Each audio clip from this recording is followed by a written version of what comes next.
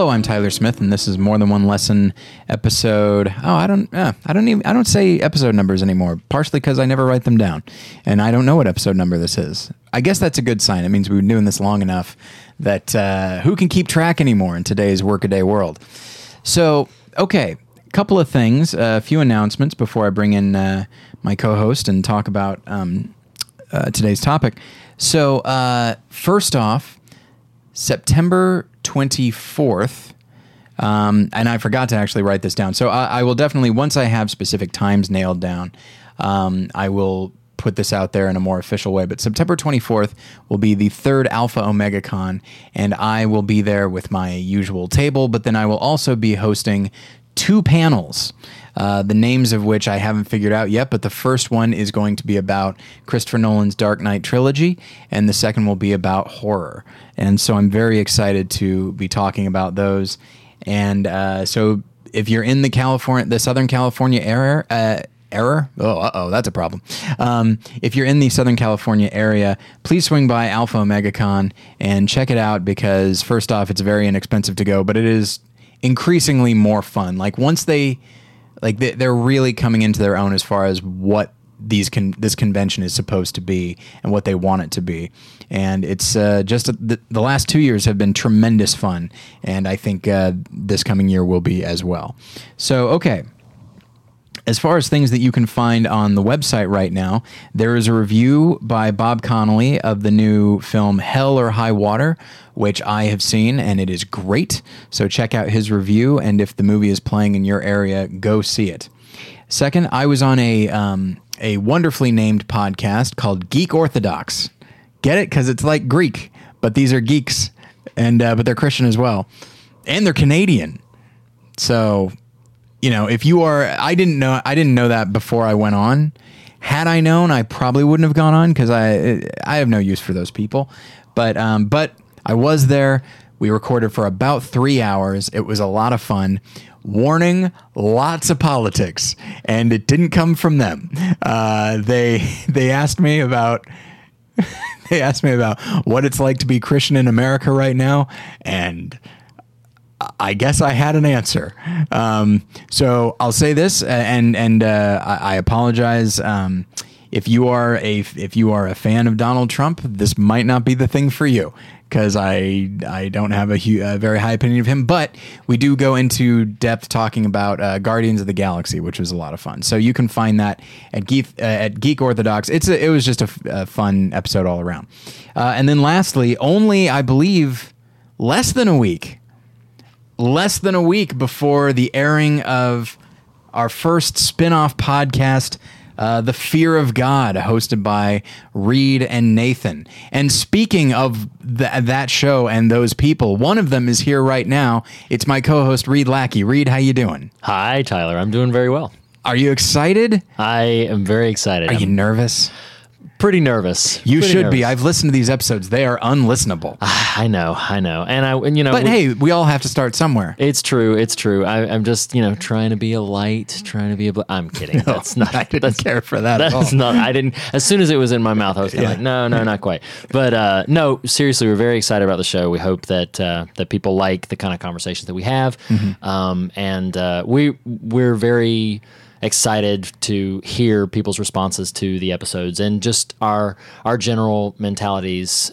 We try as often as we can, the movies that we cover, try to talk about things that not quite everybody is talking about. Right. So like if something, I'll just say this briefly because hopefully people will hear the show. An early episode for us is The Conjuring, which has been talked about a lot. Yeah. We decided, since there's a lot of conversations about it, and we even did a full episode on More Than One Lesson, so we talked about an element that doesn't get spoken about very much with The Conjuring. So we try. What's that? What element? Or is it a surprise? It'll be a surprise. It'll be a surprise. All right. So we hit on some of the major beats that usually come in when that film gets discussed, but we hope people will like, in general, what we have to say, and we're having a lot of fun. We hope other people have a lot of fun listening to the show too. So, but yeah, that's this episode.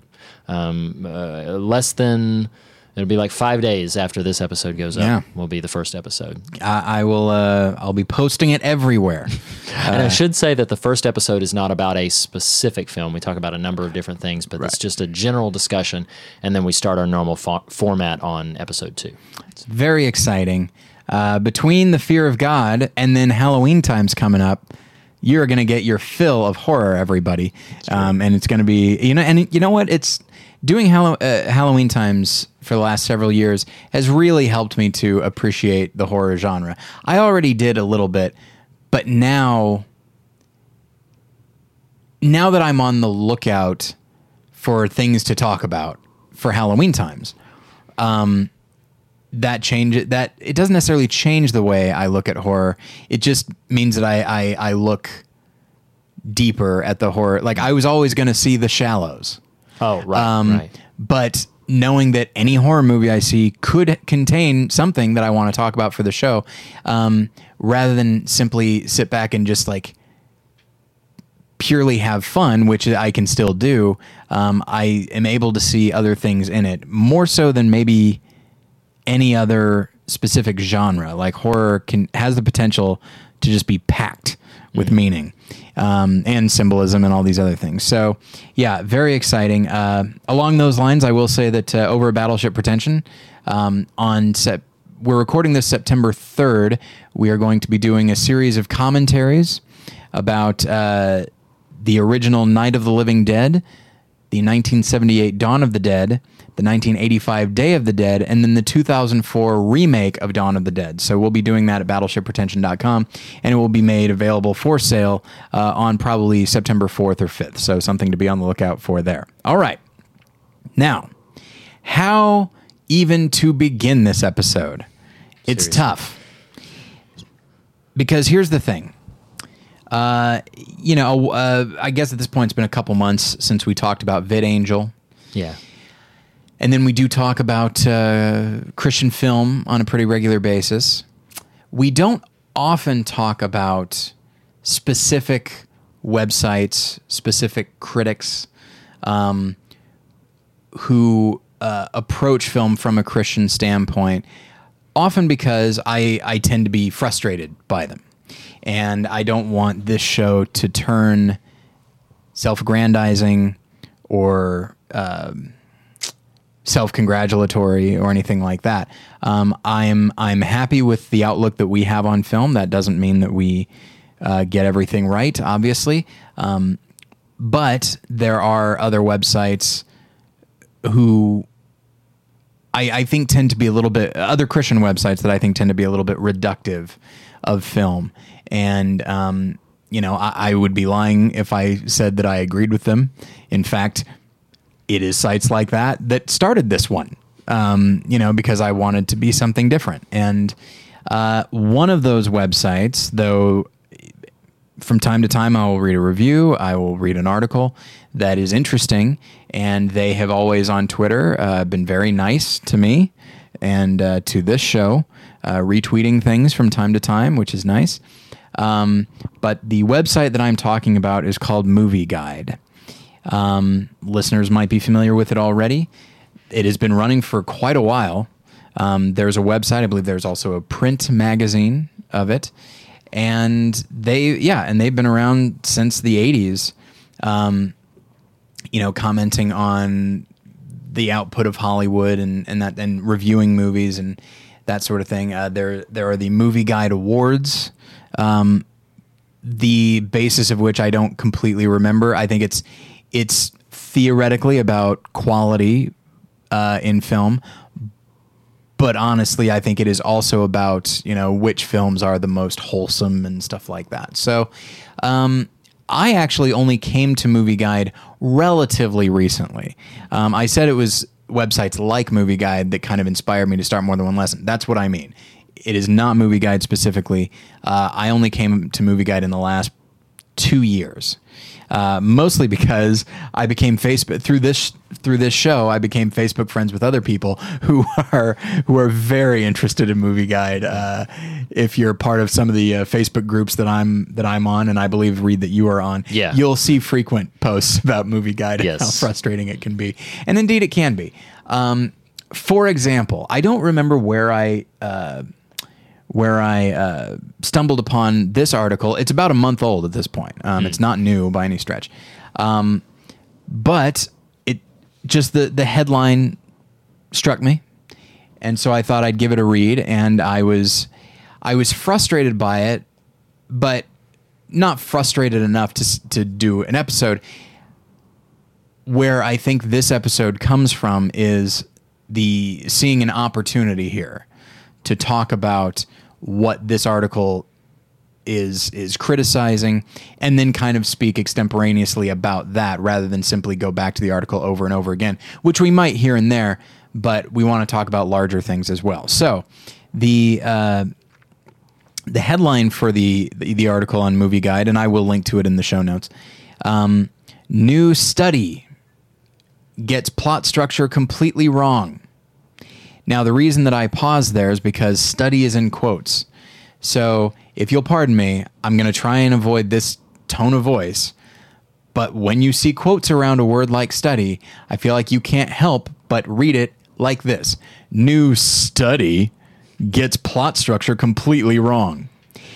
It seems you could just say new study, but even the quotes around it tell you what you're going to get. And you're going to get Movie Guide has a problem with what this study has to say about plot structure. And I will say this, in reading the article, and even in the fact that they thought this was an article that needed to be written, I was vaguely encouraged. You don't often hear discussions of structure on sites like this. You hear about content. You will sometimes hear about character, but you don't hear much about the nature of story and what stories are the most effective and stuff like that. So I'm happy the conversation is being had because it is an important discussion. But yeah, a lot of the stuff in this article is very frustrating. And I will say that our friend Reed, when I told him about this as a possible episode, he took the liberty of looking up the study itself. We will link to that in the show notes as well. But anyway, now I believe you just read both of these articles. I just threw this at you guys I think 2 days ago. Yeah, right. So you read through it, so it's still fresh for you. It is, unfortunately. I will say that so it was earlier today, earlier as of us recording this, that I read the Movie Guide article first, and then I read the article from the University of Vermont, and then went back and read the Movie Guide article again. I wanted to know what their thesis was, and then go back to what it was that they were combating, and then wanted to come back and see how much of it held up. We haven't talked a lot yet about the particular elements of the Movie Guide article that they say this University of Vermont study got wrong. Right. But one of the first things that struck me, so I hope it's okay to go ahead and lead with this, sure, that the Movie Guide article is talking very exclusively about film and about screenplays. How to Survive in Hollywood Without Losing Your Soul is the name of the book that Movie Guide is promoting. And they're talking about screenplays specifically. It felt to me like a pretty glaring omission on Movie Guide's part that the University of Vermont study was in no way talking about film. Right. The University of Vermont study was referencing actually exclusively literature. Texts that were specifically in the public domain. There's a website. If any of you listeners are readers and you don't already know about Project Gutenberg, it's a phenomenal website. I love it. Their mission is very simple. They want to make every text that is in the public domain available on the internet for you to freely find in its entirety. So their entire mission as a website is just to post the texts of public domain items, works of fiction, works of nonfiction, history, philosophy, all of these different things. And so what this University of Vermont study did, which, by the way, I know you're going to be linking to it in the show notes, but the study is called Data Mining Reveals the 6 Basic Emotional Arcs of Storytelling. And what they did was they basically took the 150 most popular downloads at Project Gutenberg. These are all works of fiction. Mm-hmm. They took the 150 most popular works of fiction downloaded from Project Gutenberg and analyzed those texts to find out what kind of emotional beats you might experience as a reader if you were reading those books. Of course, I'm a huge Charles Dickens fan, so Great Expectations, A Tale of Two Cities, A Christmas Carol were all part of this study, as well as other recognizable works, Jane Eyre, Pride and Prejudice, the works of Aristotle, Greek tragedies, all of these kind of things were elements here in this University of Vermont study. And then what they did was they charted what kind of what they call emotional arcs are present in these stories. And an emotional arc, as the University of Vermont was expressing it, is basically a rhythm, a narrative rhythm that would create either what you would deem a positive or a negative response in the reader. You would either feel sad or scared or unhappy, or you would feel elated, triumphant, anything like that. Right. And then they categorized those emotional responses in rises and falls and determined which emotional arcs are present in these other stories. So that's a lot of information, probably a little bit too data heady. Yeah. But basically that was what this University of Vermont study was doing. And what they concluded was they said, it's interesting to note that some of the more popular works that have been downloaded from Project Gutenberg are actually works that end on what they call a fall, works that end on something we would deem as a negative, either a tragedy or something rather sorrowful happens at the conclusion of this work, and yet this work is one of the most popular downloaded.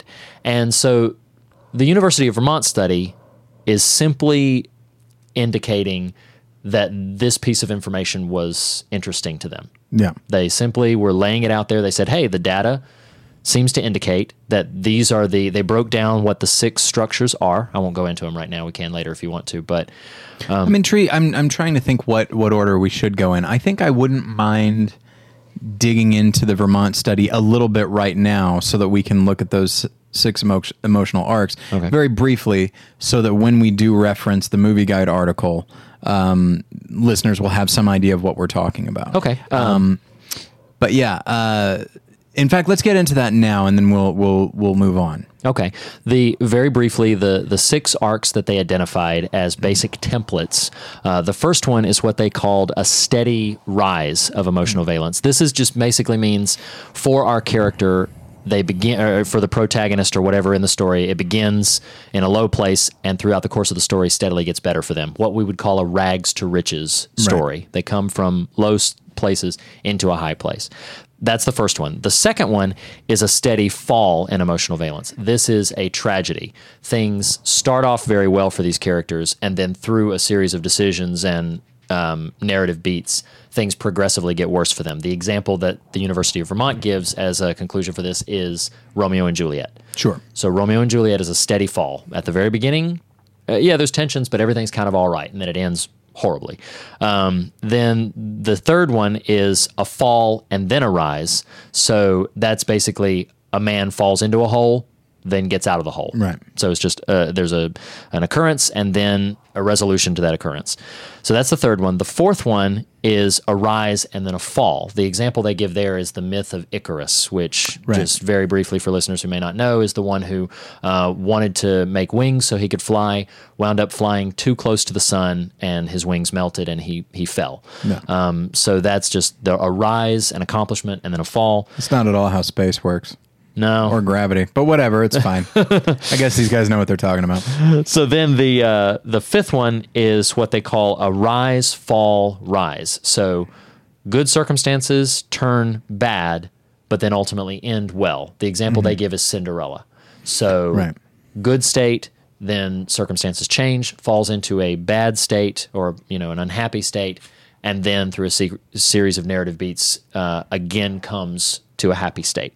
And the sixth one is the exact opposite of that: a fall, rise, fall. Characters in a low place, they reach a high place, but through their own choices, then come back to a low place. Yeah. All right. So here's what fascinates me already. Putting aside the fact that this was a study about literature, which admittedly is putting aside a large fact. Mm-hmm. But I'll put that aside for the time being. What gets me about Movie Guide's reaction to this study is that it takes what clearly started as, hey, this sounds interesting, let's try this. And then a lot of work. Right. And then basic observation. And they seem to approach that study as though the University of Vermont were prescribing something. Instead of merely, I guess let's keep that analogy going, rather than diagnosing something and saying, although I guess that even says what's wrong, but just saying like, here's how it looks, here's what it is. These are like the works that are popular that everybody knows, and it would appear that these are the most popular or the most effective story arcs within these, emotional arcs within these books or plays. And Movie Guide seems to look at that and think like they're saying, this is how it should be. This is what works, and thus this is what you should do. And it is astonishing to me how they could so... I'm going to try to be courteous, and I will assume that they did not purposefully misinterpret this, or that they did not just willfully say like, okay, we'll put aside the book thing and we'll use this as just another way to show non-Christian artists and analysts as being out of touch. I will assume that they had the best of intentions going in and maybe did not see much difference, especially since we're dealing with dramatic works as well, like the works of Shakespeare. Right. That they didn't see much difference between literature and screenwriting, and that it just did not line up with what they themselves thought, and so they got mad at the study. So I'm trying to be gracious, but at the same time, this is a thing that Reed and I were talking about before we started recording, and it's something Josh and I talk about before every Christian movie we talk about on the show. We went into a fair amount of detail before we started recording about VidAngel. It's very easy to approach this type of thing and feel very superior and very self-congratulatory and all of that sort of thing. And so we're going to try not to do that. Right. We don't, these are fellow Christians, and so we don't want to bury them. We don't want to be overly critical of them, because Lord knows the rest of the world is more than happy to do that, and so they don't need us to do it. But what I will say is, I don't think there's anything wrong with saying that I think that Movie Guide's response to this study is wrong. Now, there's a difference between wrong and wrong-headed. I'm going to give them the benefit of the doubt, and I will not say that they are wrong-headed. But I think they are wrong. Because they take what is a very nuanced study, and it explores, it's like, okay, within this work of literature, there's a rise and a fall and a rise and a fall, and then there's this and this. And even just in how Movie Guide describes it, they're overly simplistic, and they seem to be focused very much on just how the movie ends. Not necessarily, and it's like, well, okay, admittedly, I've always been a big proponent of the idea that a movie is about how it ends. Mm-hmm. This is what the movie wants you to be thinking about as you're leaving the theater.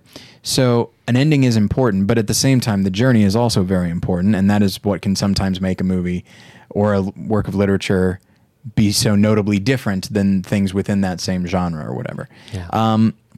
So as we were going through this article, I copied and pasted some of the more notable paragraphs, but I figure you, the listener, probably don't want me to just go through and just read all of this. So instead, Reed, being super awesome and going above and beyond the call of duty, as he always does, except that VidAngel episode. Again, Back to the Future. You should not be showing that to your child. I showed him the King Kong fight just recently. I know, and I think I saw a photo on Facebook of him acting like King Kong. Yes, he wanted to pose as King Kong right in front. He has since pretended to Skype as King Kong with his Mr. Potato Head family. It's delightful in our home. It's with his what? So he builds these Mr. Potato Heads and then lines them up and then pretends to Skype with them. Him as King Kong, them as Why can't the he family. just talk to them? Well, because... Oh, I should say that my family is on the other side of the country. Got it. So he has a frequent context of us almost on a weekly or bi-weekly basis Skyping with members of the family.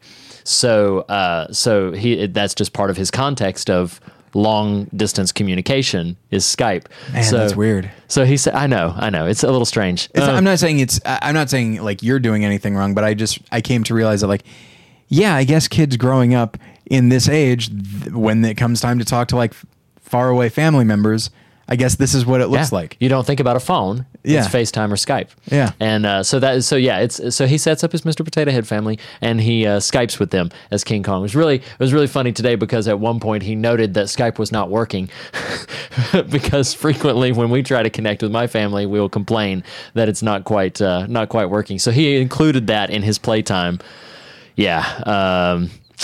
I could go on for hours about this, so I'll stop. I've never met your son. No, you've met my wife, but not my son yet. Yeah. He sounds like a delight. He's pretty awesome. He's pretty amazing. Incorporating technical issues into your playtime, that takes a special kind of kid, and one that is, I'm going to go ahead and say, not well adjusted. But anyway, so how did we get on that? Oh, right. I was making a joke. That wasn't even apropos of anything. But nonetheless, it was a fun story. Okay, so Reed took the liberty of summarizing paragraph by paragraph what the article says. And I think that's actually going to be very helpful so that you, the listener, have some idea. And again, I'm linking to this in the show notes so you can go and read it for yourself. But for the sake of this discussion, we do want you guys to have some idea of what we're going to be talking about. So Reed... Now, do we want to go through the whole thing, or do we want to go bit by bit? Let's go through the whole thing. Yeah, because it'll take maybe a minute and a half to read this little, all right, just these little summaries. Reed, take us away. Paragraph by paragraph, but here's the summation. So the Movie Guide article beats say, first of all, it's untrue that, according to this University of Vermont study, that there are 6 basic plots or emotional arcs. They say that claiming that plot and character arc are the same is confusing the distinctions in those two terms. And Dr. Ted Baer, the founder and publisher of Movie Guide, is expertly qualified to dispute those claims. They say it's ludicrous that Fall, Rise, Fall, which was the 6th University of Vermont example, and one that they noted was one of the most popular, and that Fall, Rise, Fall, and Rise, Fall are 2 of the most popular emotional arcs, is ludicrous because audiences want to see the hero win, they want to see good prevail, and they want to see justice triumph. Successful Hollywood scripts focus on a single plot that has, of course, subplots and character arcs, but it doesn't have emotional arcs. Scriptwriters may vary in their structural beats, but they all basically follow that same structural path. That path is this. Act 1, the protagonist is in their world, they're troubled, but they're presented with a call to a quest. Then in Act 2, that quest makes progress, and we gain other characters along the way, but then they reach a point in the middle to where the events take them to a place of utter despair. And then in Act 3, the hero regroups, and he or she faces the trial to victory and find themselves changed and in a new world, much to the audience's satisfaction. All of these genres, comedy, science fiction, action, adventure, they follow this same structure, and we shouldn't try to necessarily present a steady rise or a steady fall kind of script to Hollywood producers because those things are simply not realistic. We would love to have a steady rise, but it's just not real life. Movie Guide has studied word analysis on scripts, attempting to, in some way, measure sex, nudity, violence, and vulgarity in scripts, But unfortunately, this really only works on vulgarity because of metaphors. Sometimes the language of violence may be used, but it's purely metaphorical, like shot out of the room like a bullet out of a gun. That's not violent. That's a metaphor. Conflict is essential to any successful story, but ultimately audiences want happy endings. And it's not common sense to say that the two most popular emotional arcs are downers, are rise, fall, or fall, rise, fall. Great movies, this is a quote, "Great movies are stories well told, have a positive worldview, and are spiritually uplifting." The Movie Guide article goes on to define those terms. They say nobody wants to watch Cinderella if it ended with the prince choosing someone else and Ella trapped forever up in the attic. Movie Guide has been analyzing movies for 30 years, comparing box office results to content, and they've revealed that audiences prefer biblical moral values. They prefer little to no foul language, sex, and nudity. Violence is pretty pervasive. In fact, it's everywhere, but gruesome violence distances audiences. That research has changed Hollywood. The Movie Guide research has changed Hollywood, bringing the number of 7 of the top 10 movies being rated R in 1987 down to only 1 rated R movie in the top 10 last year and none this year. There are also 4 animated movies in the top 10 now as opposed to in 1987. People want big adventure movies promoting biblical values like courage, honesty, integrity, and freedom. So don't look to the University of Vermont if you want to succeed in Hollywood. Look to Movie Guide. Buy Bear's book, attend his seminar. Even the best script won't get made if you can't understand the business elements of Hollywood. Okay. Let's start with the end. Okay. I agree. Yes. It's important to know what Hollywood is looking for. True. And to recognize that by and large,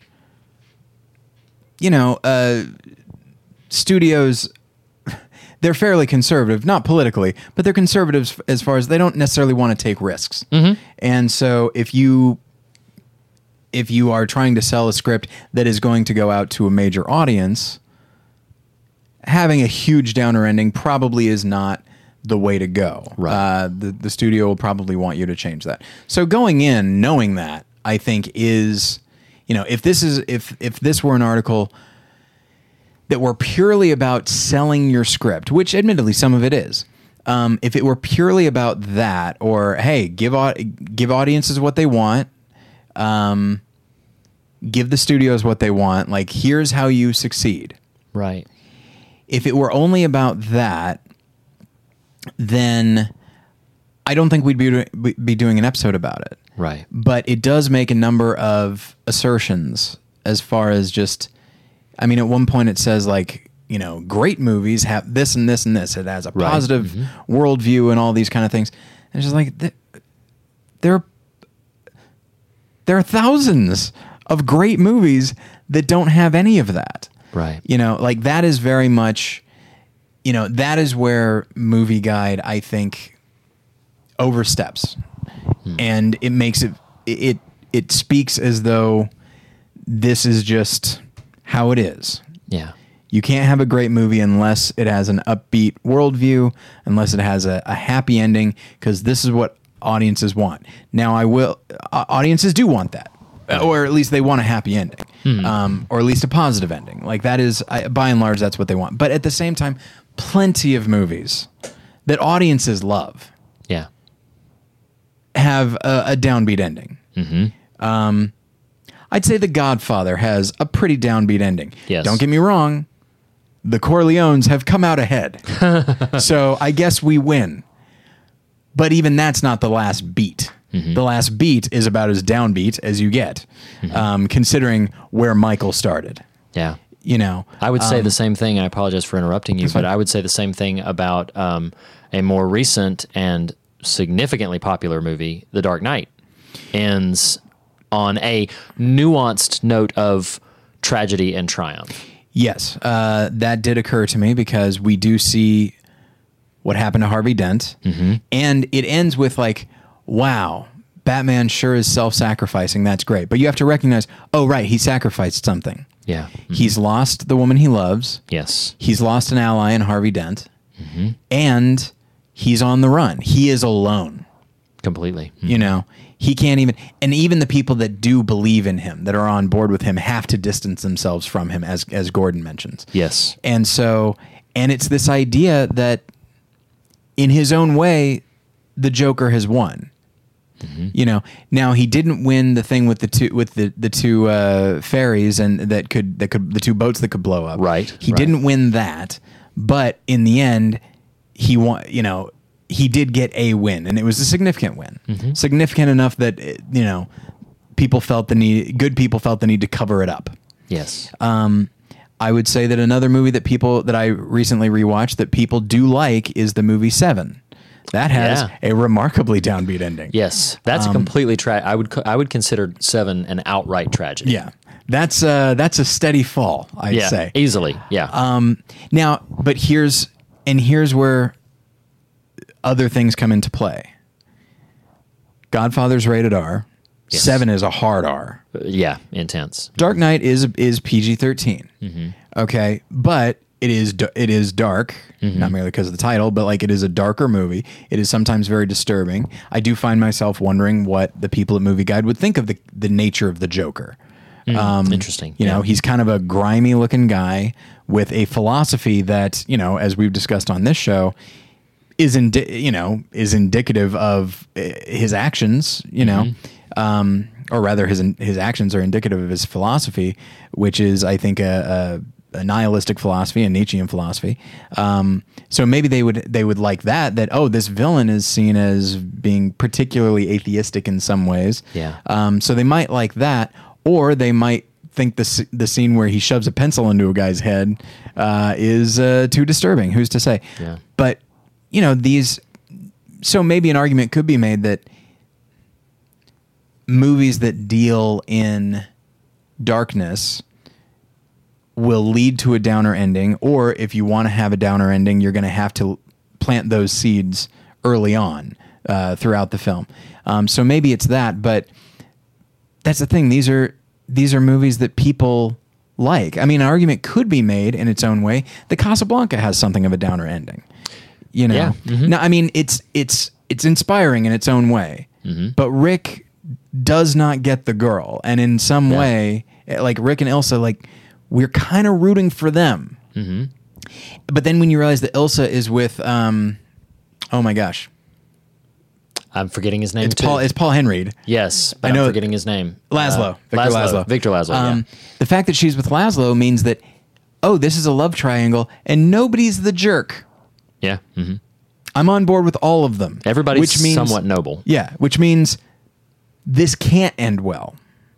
Someone is going to get hurt. Yeah. And indeed, Rick gets hurt. He does it on purpose. He's willing to let himself get hurt. Right. But Casablanca is considered by some the second best movie of all time, and by others the best movie of all time. I wish I could remember the book. You know what? I might go back and discover that it was a publication of Movie Guide, because I read a book when I was in my early teens, 13, 14. There was a book that rated the quality of certain movies, but it was from a Christian perspective, and it was about this kind of thing, looking at the worldview presented in the films and looking at what, the qualities of this film were. The reason it stands out to me is because I watched Casablanca for the very first time, Casablanca. I watched it for the very first time because the summary of this particular catalog, which looked like any Leonard Maltin Movie Guide sort of thing, but it said, what does this film contain? And it said the word greatness.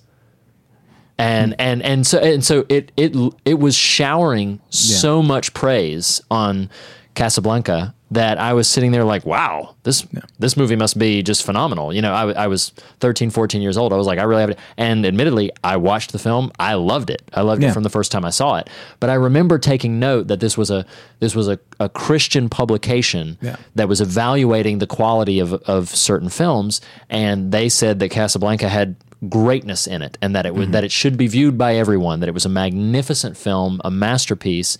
And you and I are sitting here talking about how the ending is nuanced with a bit of tragedy. And when you think of modern movies that I'd say by and large the Christian community has given the stamp of approval, even a movie like Braveheart, which is tremendously violent and it is definitely rated R, but that is one that, whether you're John Eldridge or any number of people that I actually personally know, they find that to be remarkably inspiring, that film. Yes. Well, that also has kind of a downbeat ending. Yes. it's inspiring. It goes back to this idea of The Dark Knight. It's self-sacrificing. Yes. Is that good or is that bad? Is that upbeat or is that downbeat? You know, and so even just in the way Movie Guide is talking about this stuff, they're not being nuanced enough. You know, what would they define as a positive ending or a happy ending? Now I'll look at this and they do give a couple of examples here and there.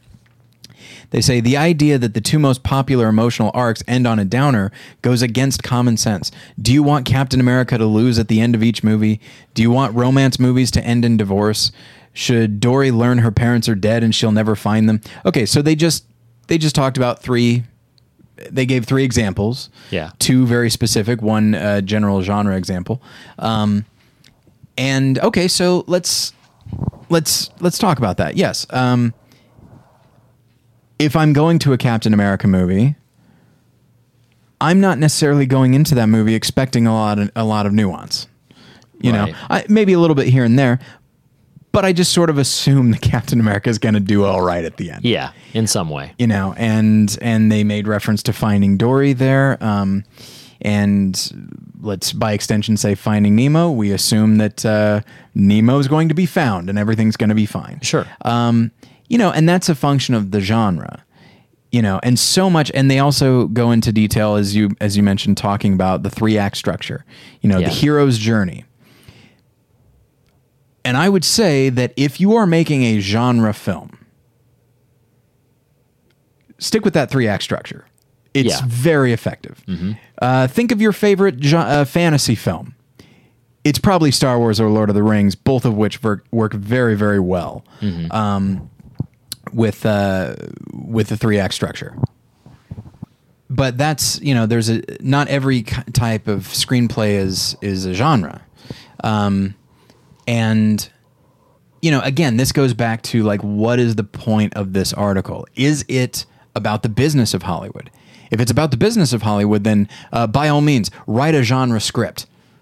It'll get people's eyes, you know? But if this is about just whatever script you want to write, whatever story you want to tell, it could be like a kitchen sink drama or a Middle Earth romance. You know, if this is more of an artistic article than a business article, I think they are way off, and I think that they are steering writers in the wrong direction.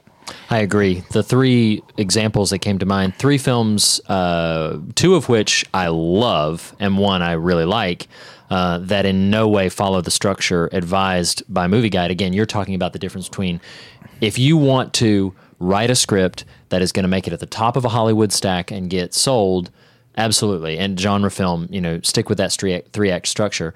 But Pulp Fiction does not follow a 3-act structure. Yeah. Christopher Nolan, we were talking about The Dark Knight. Memento, one of his early films, that really does not follow a 3-act structure.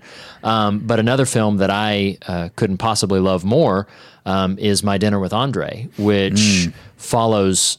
I mean, it's essentially a 1-act structure. I mean, it is exactly what the title says it's going to get. You're going to have an hour-and-a-half dinner conversation, and it's inspiring and thought-provoking and challenging and beautiful and many, many, many other things, and everybody should see that movie. But I love it. At some point, we're going to do an episode about it. Oh, I love that movie so much.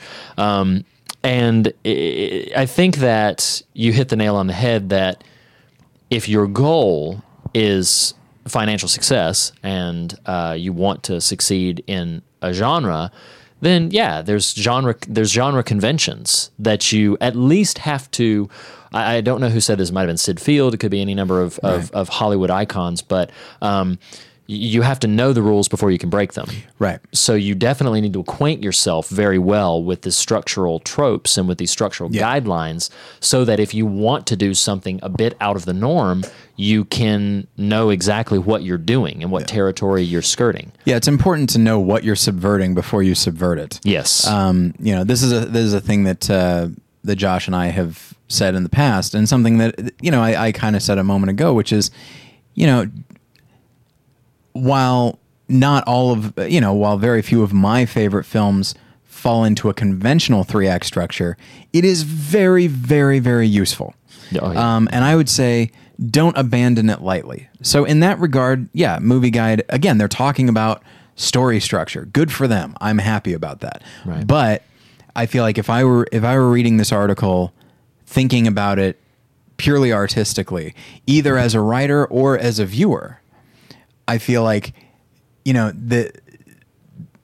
this article is putting out some litmus tests that I think are very miss movie guided. Huh? I see what you did there. Yeah, pretty clever. Anyway, because if you're somebody who genuinely says like, okay, well, according to this article, great movies have a positive, you know, worldview and a happy ending, and then you go see, I don't know what, Bone Tomahawk. Oh my! Stay tuned for Halloween times. You know, you go see Bone Tomahawk, you're going to be really disappointed. If you go see Brooklyn, you're going to be like, hey, this is one of the best movies. And Brooklyn was my favorite movie of last year. I loved Brooklyn. Narrowly beating out Bone Tomahawk, you know, very different films, you know. Yeah. A movie like Steve Jobs, which is definitely very stagey in many ways. It's definite it's 3 acts, but it's not a 3-act structure. It's 3 acts Right. like a play is. Yeah. You know, that you would look at that and be like, this makes me uncomfortable. Like, you know, the movies and the screenplays that they appear to be talking about in this article, they're not going to engage with, they might engage with some negative emotions like anger or sadness or depression or hopelessness or whatever, you know, as characters in a bad situation, you're just like, oh man, I feel bad because they're in this situation, but it will always be paired with, don't worry, it'll be fine. Right. And, you know, I'm not a huge Louis C.K. fan anymore. He used to be like my favorite comedian, but I think he's a little bit pleased with himself from time to time. I think he pontificates a little bit more often than he says funny stuff. But you know what? Sometimes he's very correct in his pontification. And he was talking about this idea that he was feeling very sad one day for no particular reason, and his first instinct was to like look at his phone and play a game or something like that. And he thought, no, I'm gonna stop. I'm going to let myself feel sad. I'm not going to distract myself from it. And so he just sat with his sad feeling to the point that I think he said he even cried. And then once the sad feeling was over, he felt a certain degree of relief and he felt a certain degree of happiness. I think he even said that there was almost an ethereal quality to what he felt afterwards. Now, admittedly, the way he talked about it and the way I'm talking about it is very different, because I'm not saying that you should embrace like these negative feelings so that a good feeling will come out of it. A good feeling might not come out of it any more than in a movie. You know, if characters are in a bad situation, we should expect them to come out of it in a good place. Right. But what I mean to say is that, and what Louis C.K. is getting to is that, yeah, feeling some of these negative things is part of the human experience, and art is about reflecting the human experience and trying to not change our perspective, but to engage our perspective on that. Right. And to affect us, you know. It's not all about like, don't worry, everything's going to be okay. You know, this is not, if you'll pardon me, this is not a prosperity gospel situation where everything's going to go just your way. Right. You know, and that's why I think movies that have a sad ending, a negative ending, why people keep coming back to them over and over again, like The Godfather, because they recognize there's something more to this world than simple happiness. That there, you know, I would say, and this is going to get a little lofty, rather than strive for a happy ending, perhaps you could strive for a true ending. Yes. Because The Godfather is true. Like, it's not a true story, but the emotional beats are very true. Yes. You know, Michael Corleone, an argument could be made that he, no matter how much he wanted to get away from what his family did, was never going to get away. That he and his family were, you know, damned from the start because of what their father chose to do. Right. Who knows? You could make that argument, or you could make the argument that like he should have walked away, and that is and that meant turning his back on his family. But look what he became by not. Right. You know, there are deeper things going on here because of how it ends. Well, and I would even go so far as to say I would challenge. So one of the things that stuck out to me about Movie Guide's article and their thesis is that they say people want a movie that reflects biblical values. They like a movie that reflects biblical values. Mm-hmm. So something that I have talked about a few times, although I don't think I've ever said it in my time on this show. So I love Frank Darabont's work. It's minimal. He's only Majestic. Do you like The Majestic? I like The Majestic. Come on, man, give me a break. It's his love letter to Frank Capra. I know, he doesn't but do it as well, but of course not. Yes. All right, fair enough. The Majestic is too long. It's far too long, but it's got a spirit about it that endears itself to me. But so Frank Darabont has this limited amount of work, but I love taking The Shawshank Redemption and The Mist, and looking at the fact, if you've seen those two films are saying almost exactly the same thing, which is never give up hope. Mm-hmm. But they are saying them in dramatically different ways. Yeah. So if you've seen The Shawshank Redemption, you know that it has, sometimes it's now recently being, somewhat criticized for, having one of the most, satisfying and neat endings of any film, that everything seems to work out well because this character didn't give up hope and fought through a lot of things. I would say I would say the film earns that ending. I felt that way too. So that's one way to say that a character never gives up hope, because you can say it by showing a character who never gives up hope and triumphs in the end. Yeah. The Mist, spoiler alert for the end of The Mist. We did an episode about it. I have to assume everybody heard it. There you go. Point. Yes. Yeah. So The Mist, of course, ends with a character, I'll say, giving up at the exact wrong moment. In fact, giving up about 10 minutes too early. That if they had just waited another 10 to 15 minutes, they would not have lost everything. Yeah. And it's because they gave up hope just at the wrong time, and we see the tragedy of that. My point in using those two films as an example is by saying that the presumption that in order to express a biblical value, your ending must be up, that it must be positive, that it must be happy. I think, and I'm going to say this as respectfully and tastefully as I possibly can, I think that is ignoring a decent third to two-thirds of the Bible. Yeah.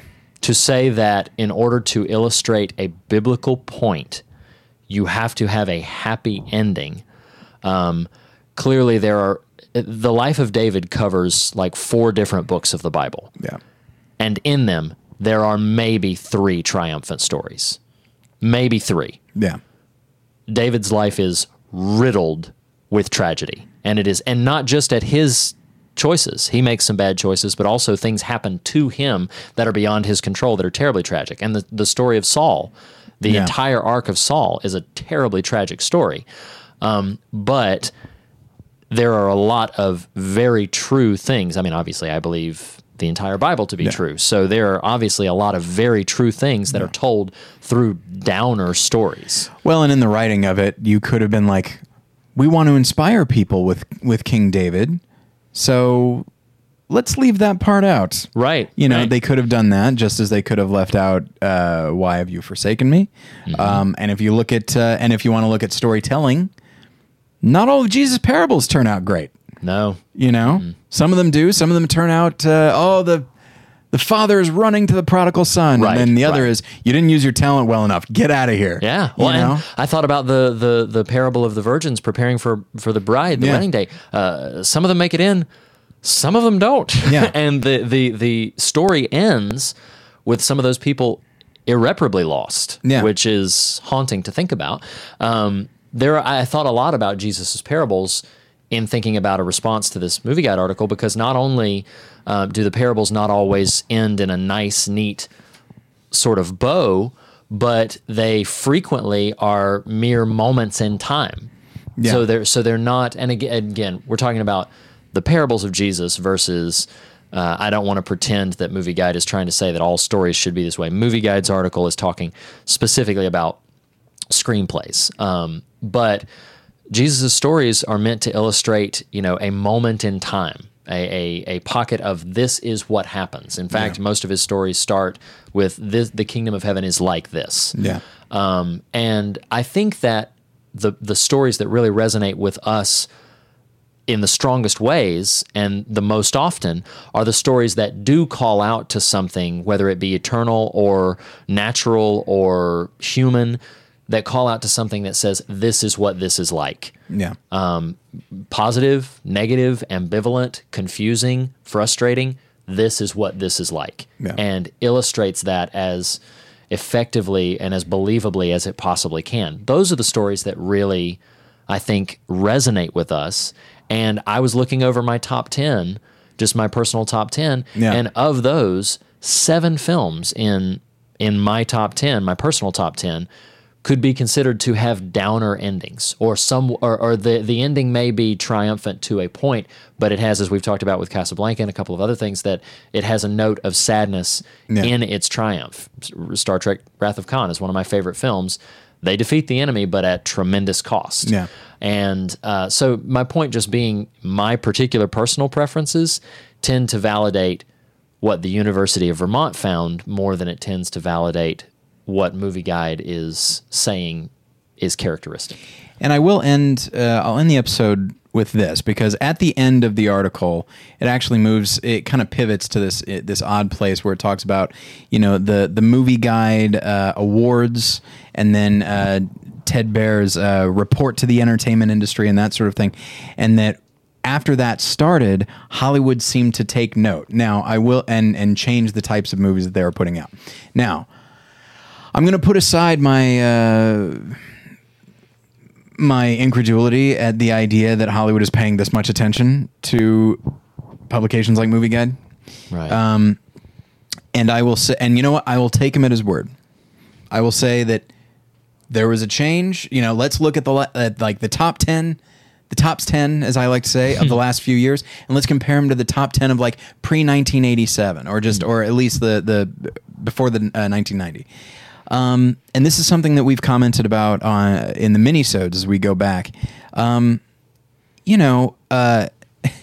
enough, in 1987, the number one movie of the year, as far as box office, was Three Men and a Baby. Yeah.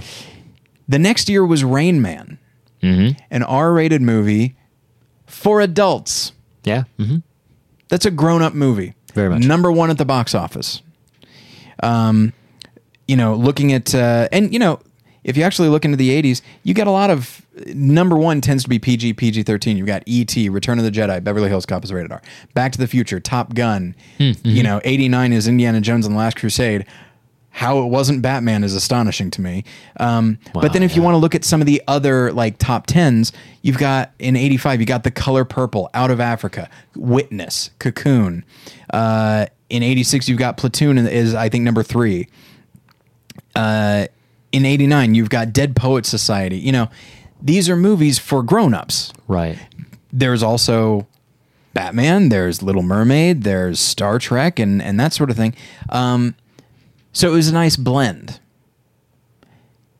Now, what are some of the things that started to change? Well, special effects. Right. Jurassic Park. Terminator 2. Independence Day. Yep.